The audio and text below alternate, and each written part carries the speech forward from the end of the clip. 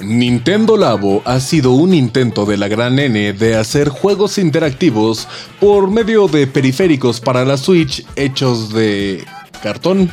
Sí, cartón. Basta decir que muchos siguen aún al día de hoy escépticos con la creación, pero ha tenido una aceptación medianamente buena. Ahora, la compañía de Kyoto ha hecho el anuncio de que por medio de un nuevo set de kits de Nintendo Labo, la Switch entrará al terreno de la realidad virtual bajo el nombre de Toy-Con 04 VR Kit.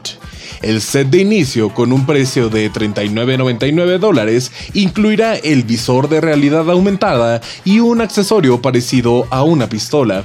Una primera expansión que costará $19.99, llamada Toy-Con Elephant, incluirá una cámara y un complemento en forma de trompa de elefante.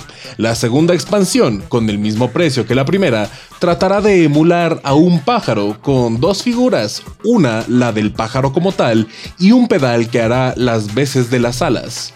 Aunque no se sabe nada del gameplay, la idea es muy original y parece al menos muy prometedora. Como siempre, yo soy Mornier y les recuerdo que podemos seguir la conversación a través de mis redes sociales. En Twitter soy @Mornier_Arán y en Facebook me encuentran como de Mornier Alfaro Periodista. No se despeguen de la sintonía de Go Radio.